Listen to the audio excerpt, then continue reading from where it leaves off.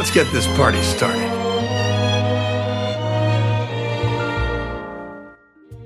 Well, hello everyone, and welcome back to the April edition of the Tinsel Tunes podcast.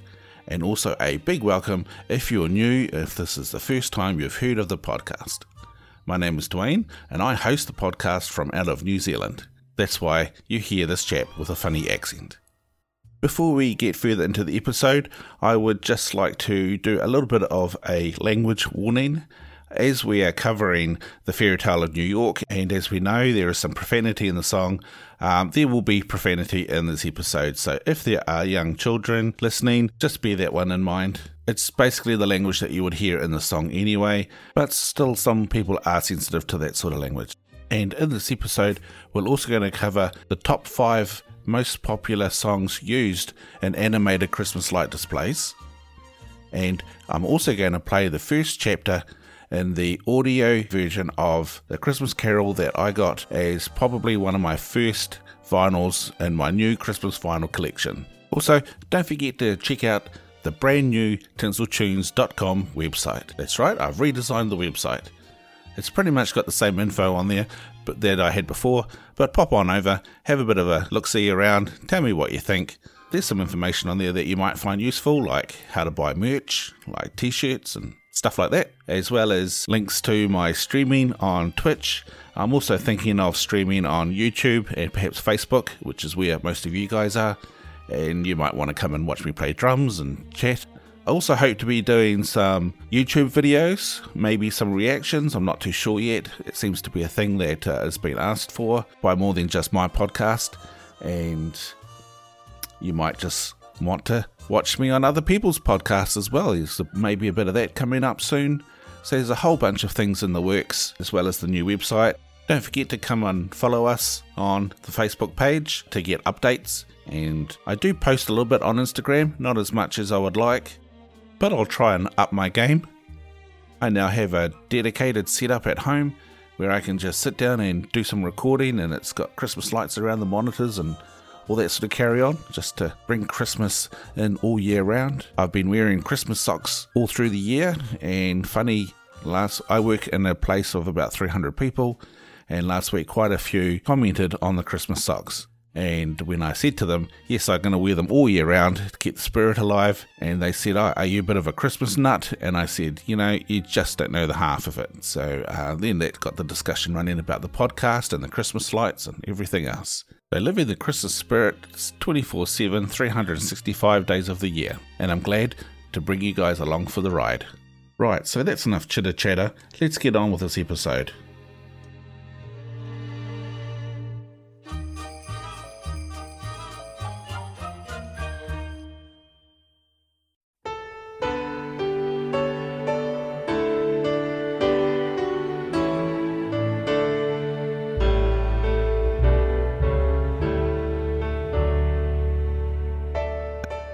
So I don't think I've covered a song as devices of this one. That is to say, some people really love it and other people really loathe it. The loathing, I think, either comes from the language used in the song, perhaps the style of the song, or that they're not fans of the Pogues to begin with. And for some, it is just the theme of the song, as in it is a song without snow, Santa, snowmen, or reindeer. This one, some would say, is more about what a reality is for a lot of people. It's a hopeless, dark, drunken Christmases of broken dreams and stolen promises. But the story of the song is actually quite fascinating and quite a lengthy one, so I'll try to make this make some sense. I'll condense it down so the podcast doesn't run on for too long and still maintain a relative amount of detail, but I'll also link a video in the show notes to a very interesting documentary video which I verified a lot of the information that I'd found on other websites.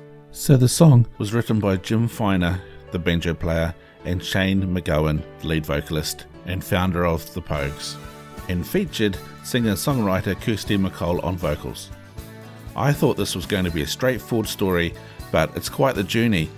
There is some disagreement around the origin of who came up with the idea of the Christmas song. After gaining some success in the United States, the Pogues were looking for a number one hit, These are the two origin stories.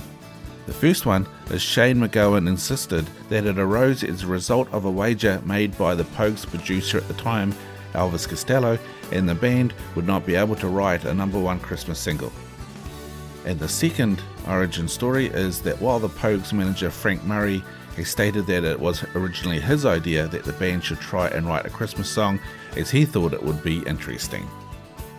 This is the tale of two stories, one for the Pogues and one for Kirsty MacColl, both happening at the same time, and the men and chances that brought them together.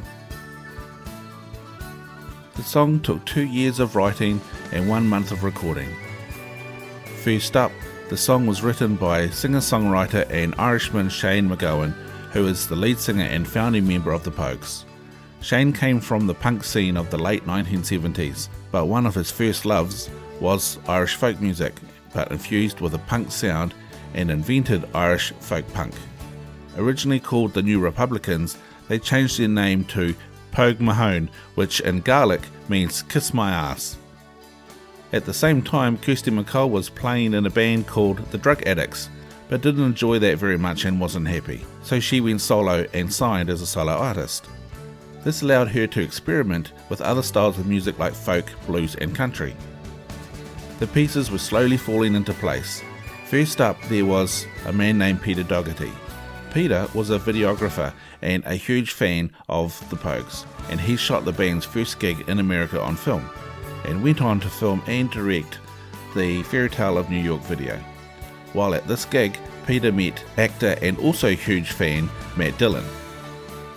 By this time, future Fairytale and New York producer Steve Lillywhite had already met Kirsty MacColl 3 years earlier while producing Simple Minds. Kirsty was there doing the backing vocals, and shortly after this they were married. Kirsty's career was also blooming. Back to the Pogues. They were gaining popularity and success, but the management team wanted that big hit to break into the mainstream. Rather than cover one, as mentioned at the start of this episode, manager Frank Murray wondered how they would do on a Christmas song, or a bet by Elvis Costello. Either way, this resulted in the banjo player Jim Finer and Shane getting together to start writing a duet. At that point, bass player Caitlin O'Royden was the female singer in mind. After a more commercial sounding attempt about a sailor missing his wife, Jim scrapped it when his wife said it sounded too corny.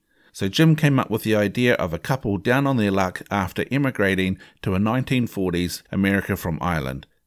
When he presented it to Shane, Shane then came up with the New York connection. Although, as stated by co-writer Shane MacGowan, really, the story could apply to any couple who went anywhere and found themselves down on their luck. Just to make a long story short, Shane was impressed and inspired by the Pogues' trip to New York, in particular the life his ancestors made for themselves after emigrating from Ireland. Here is the original version of Caitlin O'Royden and producer Elvis Costello. I'll play a couple of different snippets, one to show you how the intro was changed, and especially the piano, and then also with Caitlin's versions of the vocals. 1, 2, 1, 2, 3, 4.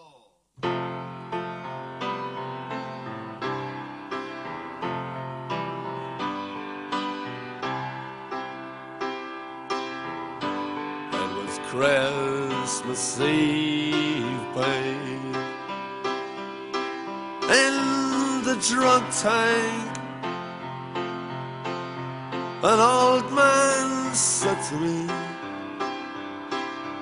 don't think I'll see another one.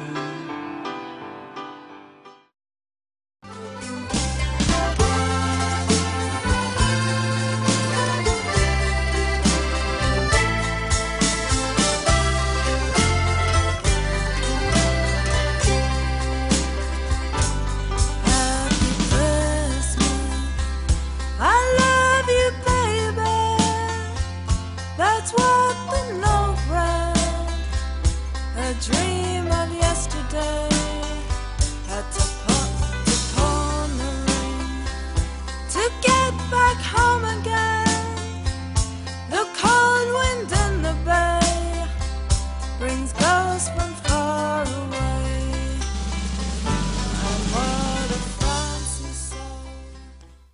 At this point, the song didn't have a name. Elvis came up with Christmas Eve in the Drunk Tank. Shane didn't like that too much, and while looking at a book he had, which was titled Fairytale of New York, blurted out, "What about Fairytale of New York?" Incidentally, the book is about a young man who comes to New York from Ireland, written by J.P. Donlevy in 1973. Shane actually met J.P. back in Ireland and mentioned that his father was a huge fan. J.P. loved the instrumental but realised it didn't have anything to do with his books. The song, however, was almost shelved as it struggled to come together due to the band not being able to play it and time fast running out to get it done by Christmas. But the band persisted and kept touring, which enabled them to get tighter as a band, and they kept working on the song by putting it in their sets. The song slowly evolved, but another hurdle wasn't far away. Touring took its toll on the bassist and singer Caitlin O'Royden, and she left the band and married Elvis Costello. The band then replaced Caitlin with bass player Daryl Hunt, and in 1986 the song no longer had a female lead. Another hurdle was that Shane got sick with pneumonia and suffered from hallucinations while staying in Scandinavia, and this did though give him time to nail the lyrics. In the summer of 1987, recording was due to commence and they still didn't have a lead female voice. This is where producer Steve Lillywhite comes into the picture. Remember I mentioned him before? He had married Kirsty MacColl earlier on, and the band went into the studio to lay down the instruments. Steve was used to producing stadium acts such as Simple Minds and U2, so this was something different. The band had done the hard yakka, as we say here down under, that means hard work, and had become a successful, tight unit. Apparently, Steve relished the idea of getting a band at the height of their career with a different sound. But Steve also had a secret weapon in his wife, Kirsty MacColl. However, at this time, she wasn't an obvious choice. While researching this, I found out that she had debilitating stage fright, which got worse while touring Ireland. Her cure for stage fright came in 1987, after having a huge hit in 1985 with a cover of Billy Bragg's New England. That cure came in the form of the Fairytale of New York. While visiting her husband Steve in the studio where he was recording Fairytale in New York, Steve suggested Kirsty have a go at singing the female lead. While at his home recording studio, Steve had Kirsty sing the missing lyrics to the backing track. This is producer Steve and ex-manager Frank talking about how Kirsty got involved in the project. This is from the documentary that I mentioned earlier on that you can find in the show notes. There'll be more of these inserted through this article. Steve had a recording studio at his house and took the demo back for Kirsty to try out. So I played it to Kirsty and then cleaned the sections of where she should sing. So she responded to his vocal as if he was there, but you know he wasn't there, and she didn't ever sing it with him. You promised me Broadway was waiting for me. You were handsome. When the band finished playing, they howled out for more. And they did some work on the home studio, and they came in with this vocal on it, and it just sounded perfect, you know, just perfect. The boys of the NYPD choir still singing Galway Bay. And then he brought it back and played it to us, and it was like, hang on, this is like really good. That's it, you know, bingo. The song was eventually released on the 23rd of November 1987, and it was included on the album If I Should Fall from Grace with God. The band members on this song were as follows, and many brought different instruments to the song as well as the rest of the album. So first up we have Shane MacGowan on vocals, guitar, banjo and bodhrán, which is one of those frame drums covered in a skin and played with a tipper, which is like a double-ended little drumstick. Then we have Jim Finer on banjo, mandola, saxophone, the hurdy-gurdy, guitar and vocals, Andrew Rankin on drums, percussion, harmonica and vocals, Caitlin O'Royden on bass guitar and vocals, Terry Woods on mandolin, sitar, concertina, guitar and vocals, James Fernley on the accordion, mandolin, piano and guitar, Philip Chevron on guitar and vocals, and Spider Stacy's vocals and tin whistle, and there is an imaginary harp player. That is to say that a harp was added into the mix later on. Recording the song wasn't without its problems, one major one being that due to their punk background, some of the musicians couldn't read music. Some have difficulty counting structures, so it made communicating musically very difficult and frustrating. Here's Steve again talking about Spider Stacy's penny whistle and how it confused him when he was trying to add it to the mix.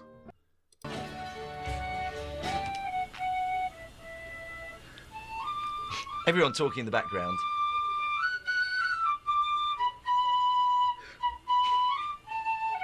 Pristine recording.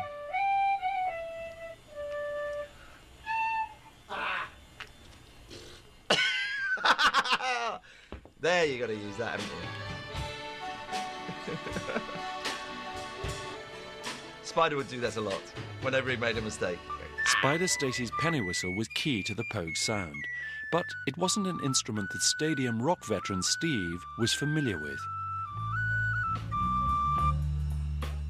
And I'd be mixing away, and every time I go back to the beginning and it'd start, I go, "Oh, that whistle's a bit loud," you know, because I'm not used to hearing it. So I'd always every time I'd make the whistle quieter and quieter because of its high pitchedness. Your ear always goes to it, so I'd always keep turning it down. Then the band would come in and go, "Well, sounds great, Steve, but where's Spider?" I go, "Look, there he's really loud." "Oh, no, he isn't." Some of the instruments were multi-sampled like the mandolin to make the sound thicker, and some instruments were even added in afterwards like the aforementioned harp. Just coming up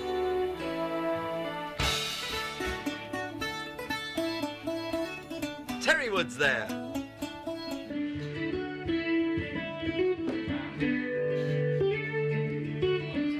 During the recordings, certain instruments like Terry Wood's mandolin were multiplied to help give the song an epic feel.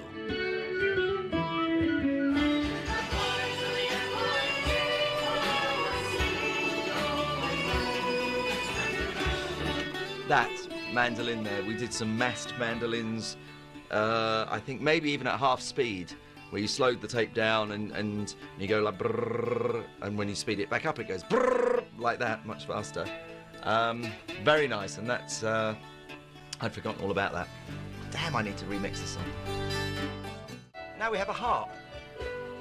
There is no harp player in the Pogues. How did this come about? With the song now complete and recorded, it was time for the music video. As mentioned before, actor Matt Dillon was a huge fan of the Pogues, and it was called on by filmmaker and video director Peter Doherty, who he had met at one of the Pogues live gigs. Matt was asked to play a police officer who was sick of working his shift and dealing with drunks, and was tasked to throw Shane's character into a cell. Peter asked Dillon to play it a little rough when dealing with Shane, but not too rough, which didn't matter as Shane was actually liquored up for real, which added to the realism of the video. They used a real police station in New York. In the video, you can see a Santa Claus being booked, with extra Dennis Driscoll holding onto his right arm. That Santa was actually intoxicated and being processed for real. Most of the band that were there were drinking. The police saw Shane was trying to smuggle in a margarita, but they took that off him. As the production was using some of the lower cells for dressing rooms and hanging out, the police were getting quite concerned with the amount of drinking going on, and it was down to a sober Matt Dillon to smooth things out with the police. Here's manager Frank talking a little bit about the experience in the cells. Yeah, drunk tanks. So down below and then the tombs here, we had cells, and they were we were using them as dressing rooms and hang out, you know, a place to hang out before you got called. And it was quite funny because what was going down in the cells, if anybody had known about it, we would have been put in the cells and locked up. And extra Dennis Driscoll. Well, I remember when Shane walked in, he had a margarita under his jacket, and they saw it immediately, and they grabbed him and said, no. We nearly all got arrested as well, because we did the jail scenes in the real Nick, yeah? And we were all getting really pissed. Okay, let's talk a little bit about the song structure. The song is made up in this order. We have the instrumental piano for the intro. we have 3 verses sung by Shane for the first one, Shane for the second one, and Kirsty for the third one. The 4th verse is both Shane and Kirsty together. The chorus is both Shane and Kirsty. Verse 5 is both Shane and Kirsty. Then we have the chorus again. Then verse 6 is also both Shane and Kirsty. And then we have the outro. The chorus of the song includes the lines, "The boys of the New York PD choir still singing Galway Bay." In reality, the NYPD Police Department does not have a choir, the closest thing being the pipes and drums of the NYPD's Emerald Society, who are featured in the video for the song. The NYPD pipes and drums did not know Galway Bay, and so sang a song that they all knew the words to, which was the Mickey Mouse March, the theme tune for the Mickey Mouse Club TV series. Now obviously this song isn't without its controversy. And on the 5th verse we have Shane and Kirsty doing the "I'm pissed off with you" interchange. You're a bum, you're a punk. You're an old slut and junk lying there almost dead on a trip in that bed. You scumbag, you maggot, you cheap, lousy faggot. Happy Christmas, you're ours. I pray God it's our love. The boys. In 2017, Ed Sheeran and Anne-Marie released a duet, and this is how they handled that verse. Welcome to 2017 political correctness. You're an old gallant junk lying there almost dead on that trip in that bed. You scumbag, you maggot, you cheap, lousy blagger. Merry Christmas, you mug, I pray God it's our last. The boys at the end. Even Rowan Keating's record company got a bit concerned when he decided to release a version of the song with Moya Brennan, who is the singer from Clannad, and this is their version. You're a bum, you're a punk. You're an old slut and junk lying there almost dead on a trip in that bed. You scumbag, you maggot, you're cheap and you're haggard. Happy Christmas, you're ours. I pray God it's our last. The boys of the Mind you, that isn't as censored as Ed Sheeran's version, but yeah, they changed a few of those keywords, of course. I suppose these artists have to be mindful of the image that they portray. You know, the Pogues, of course, come from a punk background and a sort of bar scene, so it's expected that they would use that language, whereas the likes of Ed Sheeran and Rowan Keating, not so much. Links to both videos will be in the show notes. So what do the lyrics mean? Basically, it's a pretty simple story. It's a story of a young couple who emigrate from Ireland to New York with dreams of making it big. Things haven't gone so well, and by the 5th verse they both despise each other. And the 6th verse has a girl blaming the guy for not delivering on his promise on making her dreams come true. I tell you what, I think one of the best lyrics in a song ever are these from the 6th verse, and they go, well, everyone knows how they go. They go, I could have been someone. Well, so could anyone. You took my dreams from me when I first found you. I kept them with me, babe. I put them with my own. Can't make it all alone. I built my dreams around you. and as the song concludes with an open ending, did they make it? Did their fortunes change? I guess we'll never know. But here's Shane with his thoughts on the ending. But one of the strengths of the song is that it doesn't tell you everything, like what happens in the end. Can't make it all alone. I built my dreams around you. You don't know what happens at the end, you know. It's it's unlikely they get around the Christmas tree and swap presents, but in the end, I don't know what happens. No. But it has an uplifting ending, you know what I mean? Because love never dies, kind of, you know. So, where are they now? Well, the Pogues are no longer performing. Shane had this to say when he was asked by an interviewer if the band was still active. And he said, "We're not. No, saying that, since their 2001 reunion happened, I went back to the Pogues and we grew to hate each other all over again." Adding, "I don't hate the band at all. They're friends. I like them a lot. We were friends for years before we joined the band, and we just got a bit sick of each other. We're friends as long as we don't tour together. I've done a hell of a lot of touring and I've had enough of it." As for Kirsty, unfortunately she died a week before Christmas 2000 in a boating accident in Mexico. She and her sons went diving at a reef which was part of the National Marine Park of Cozumel. I know I've said that wrong. While diving in a designated area that watercraft were restricted from entering, with the group was a local veteran dive master.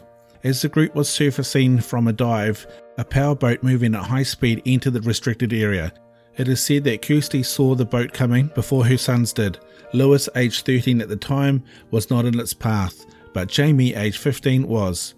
She was able to push him out of the way. He sustained minor head and rib injuries, but she was struck by the boat which ran her over. Kirsty suffered severe chest injuries and died instantly.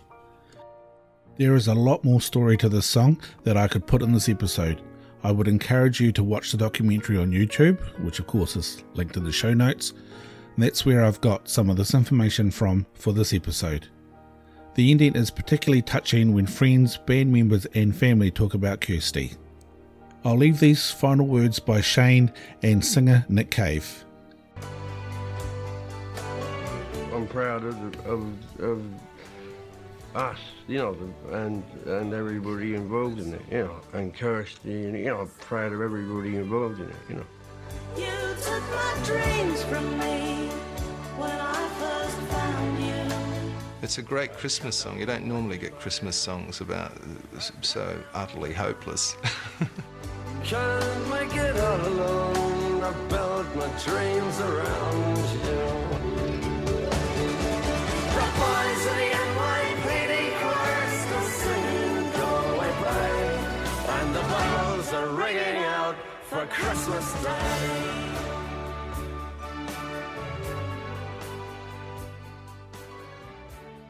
Phew, that was a lot of information right there.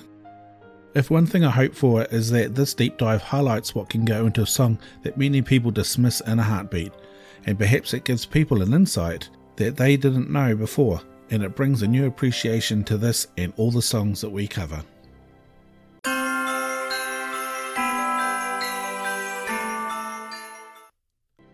This month sees the return of our top 5 list, and this month we're going to do the top 5 songs to use in an animated Christmas light show.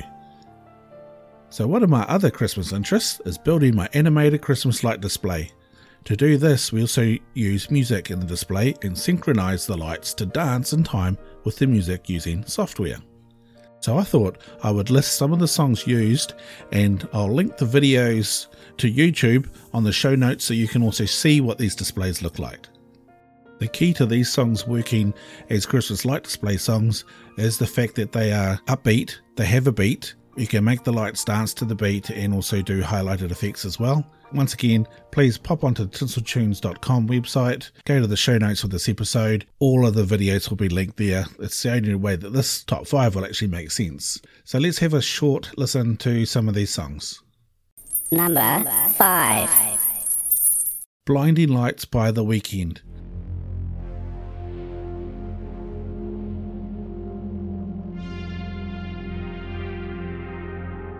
This was used for the first time in 2020, and I see it becoming a staple in future displays, mine included. Here is the ultimate video of the song in action. This is a display by Tom Bjorge.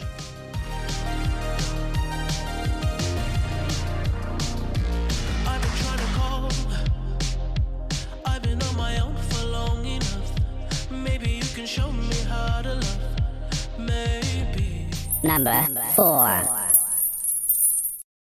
This is Sarajevo by the Trans-Siberian Orchestra.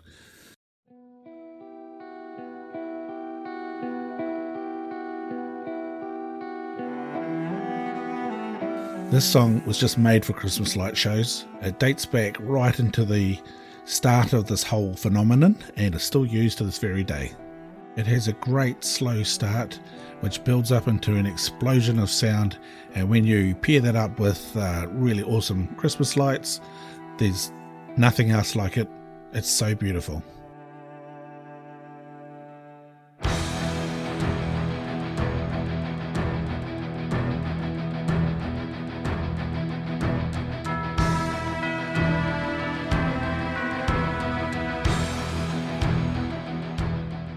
Number 3. Carol of the Bells.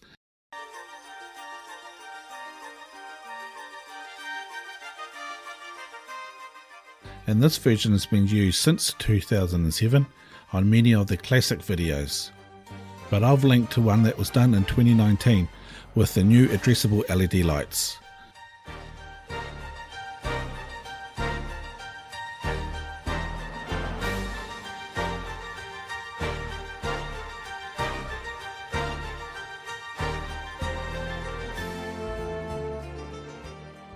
Number 2. Richard Clayderman's Music Box Dancer.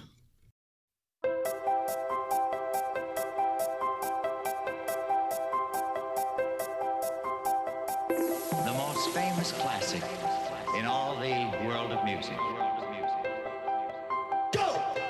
In 2007, Richard Clayderman's Music Box Dancer was remixed to include a dance beat and used on a house by Richard Holdman in the United States. The display only had red, white and green colours and was a visual masterpiece.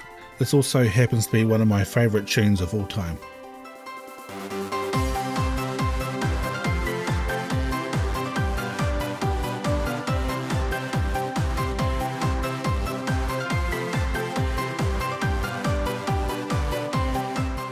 Honorable mention. So I have 2 honourable mentions. The first one was also a remix by Richard Holdman, and it's Amazing Grace.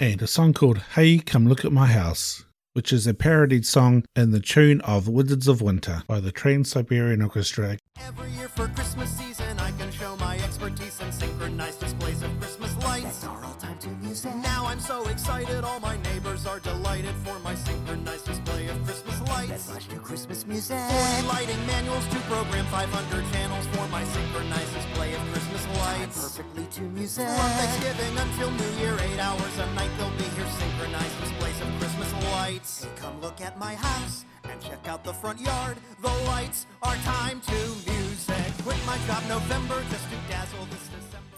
Number 1. Now, speaking of the Trans-Siberian Orchestra and the song Wizards of Winter, we get to a number 1 song.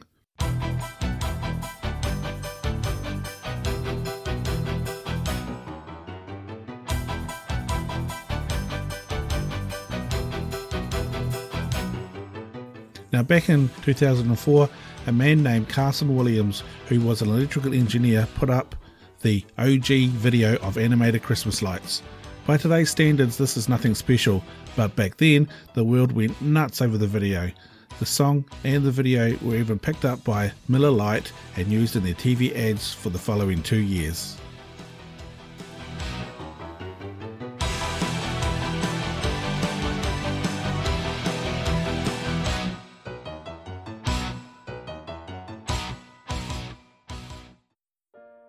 Well, I hope you liked those songs for Christmas displays. If you do a Christmas display, hop over to the Facebook page and share some photos with the rest of the family. And perhaps you could also suggest some songs that you use in your Christmas displays, or ones that you think would make great additions to this list.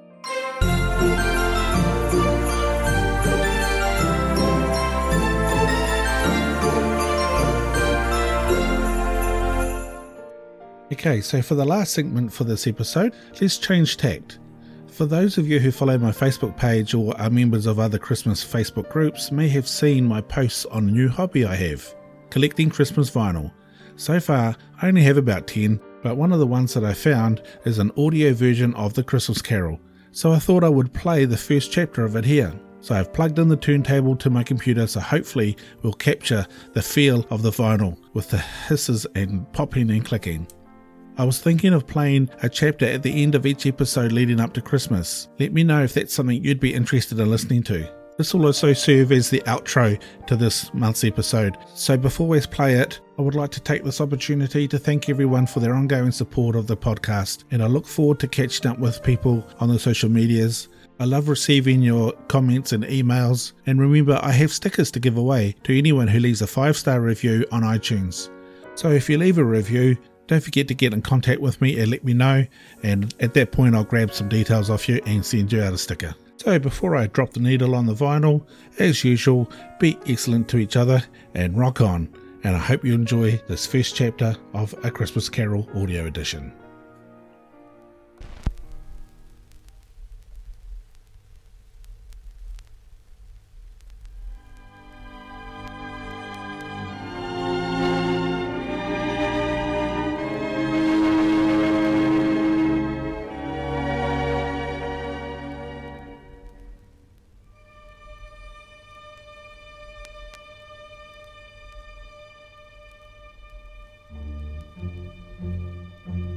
Marley was dead.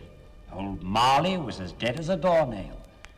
Scrooge and he were partners for many years, and Scrooge never painted out old Marley's name. There it stood above the warehouse door, Scrooge and Marley. Oh, but he was a tight-fisted hand at the grindstone, was Scrooge. A squeezing, wrenching, grasping, scraping, clutching, covetous old sinner. Secret and self-contained and solitary as an oyster. Once upon a time, of all the good days in the year on Christmas Eve, old Scrooge sat busy in his counting house. The door opened to let 2 people in. They were portly gentlemen with books and papers in their hands. Scrooge and Marley, I believe. Have I the pleasure of addressing Mr. Scrooge or Mr. Marley? Mr. Marley's been dead these 7 years. He died 7 years ago this very night.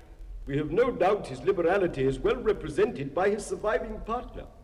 At this festive season, Mr. Scrooge, it is desirable that we should make some slight provision for the poor and destitute, who suffer greatly at the present time.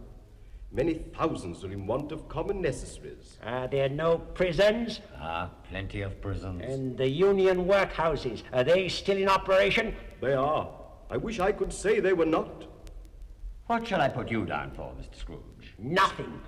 You wish to remain anonymous? I wish to be left alone. I don't make merry myself at Christmas, and I can't afford to make other people merry. Good afternoon, gentlemen. Seeing that it would be useless to pursue their point, the gentlemen withdrew.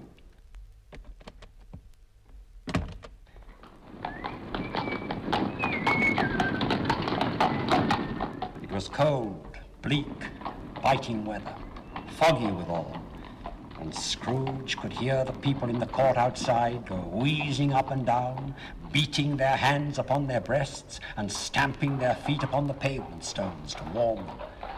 The owner of one scant young nose stooped down at Scrooge's keyhole to regale him with a Christmas carol. God bless you, merry gentlemen, may nothing you dismay. God bless you, merry gentlemen, there's nothing you dismay. Oh, Jesus Christ, our Savior, was born upon this day to save us all from Satan's power when we were gone astray. Oh, tidings of comfort and joy, comfort and joy. Oh, tidings of comfort and joy.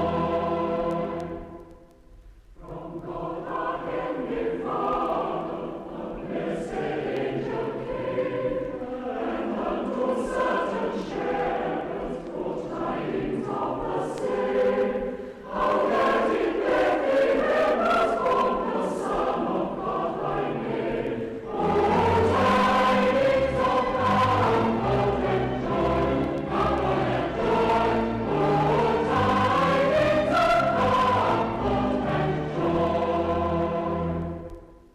Oh, tidings of comfort and At length, the hour of shutting up the counting house arrived. With an ill will, Scrooge dismounted from his stool and tacitly admitted the fact to the expectant clerk, who instantly snuffed his candle out and put on his hat. You'll want all day tomorrow, I suppose? If quite convenient, sir. It's not convenient, and it's not fair. If I was to stop £0.50 for it, you'd think yourself ill-used, I'll be bound. And yet you don't think me ill-used when I pay a day's wages for no work? It's only once a year, sir. That's a poor excuse for picking a man's pocket every 25th of December. But I suppose you must have the whole day. Well, be here all the earlier next morning. Scrooge walked out with a growl. He took his melancholy dinner in his usual melancholy tavern and went home to bed. He put on his dressing gown and slippers and his nightcap, and he sat down before the fire to take his gruel. It was a very low fire indeed. He was obliged to sit close to it before he could extract the least sensation of warmth from such a handful of fuel. As he threw his head back in the chair, his glance happened to rest upon a bell, a disused bell that hung in the room. It was with great astonishment and with a strange, inexplicable dread that as he looked, he saw this bell begin to swing. It swung so softly in the outset that it scarcely made a sound, but soon it rang out loudly, and so did every bell in the house.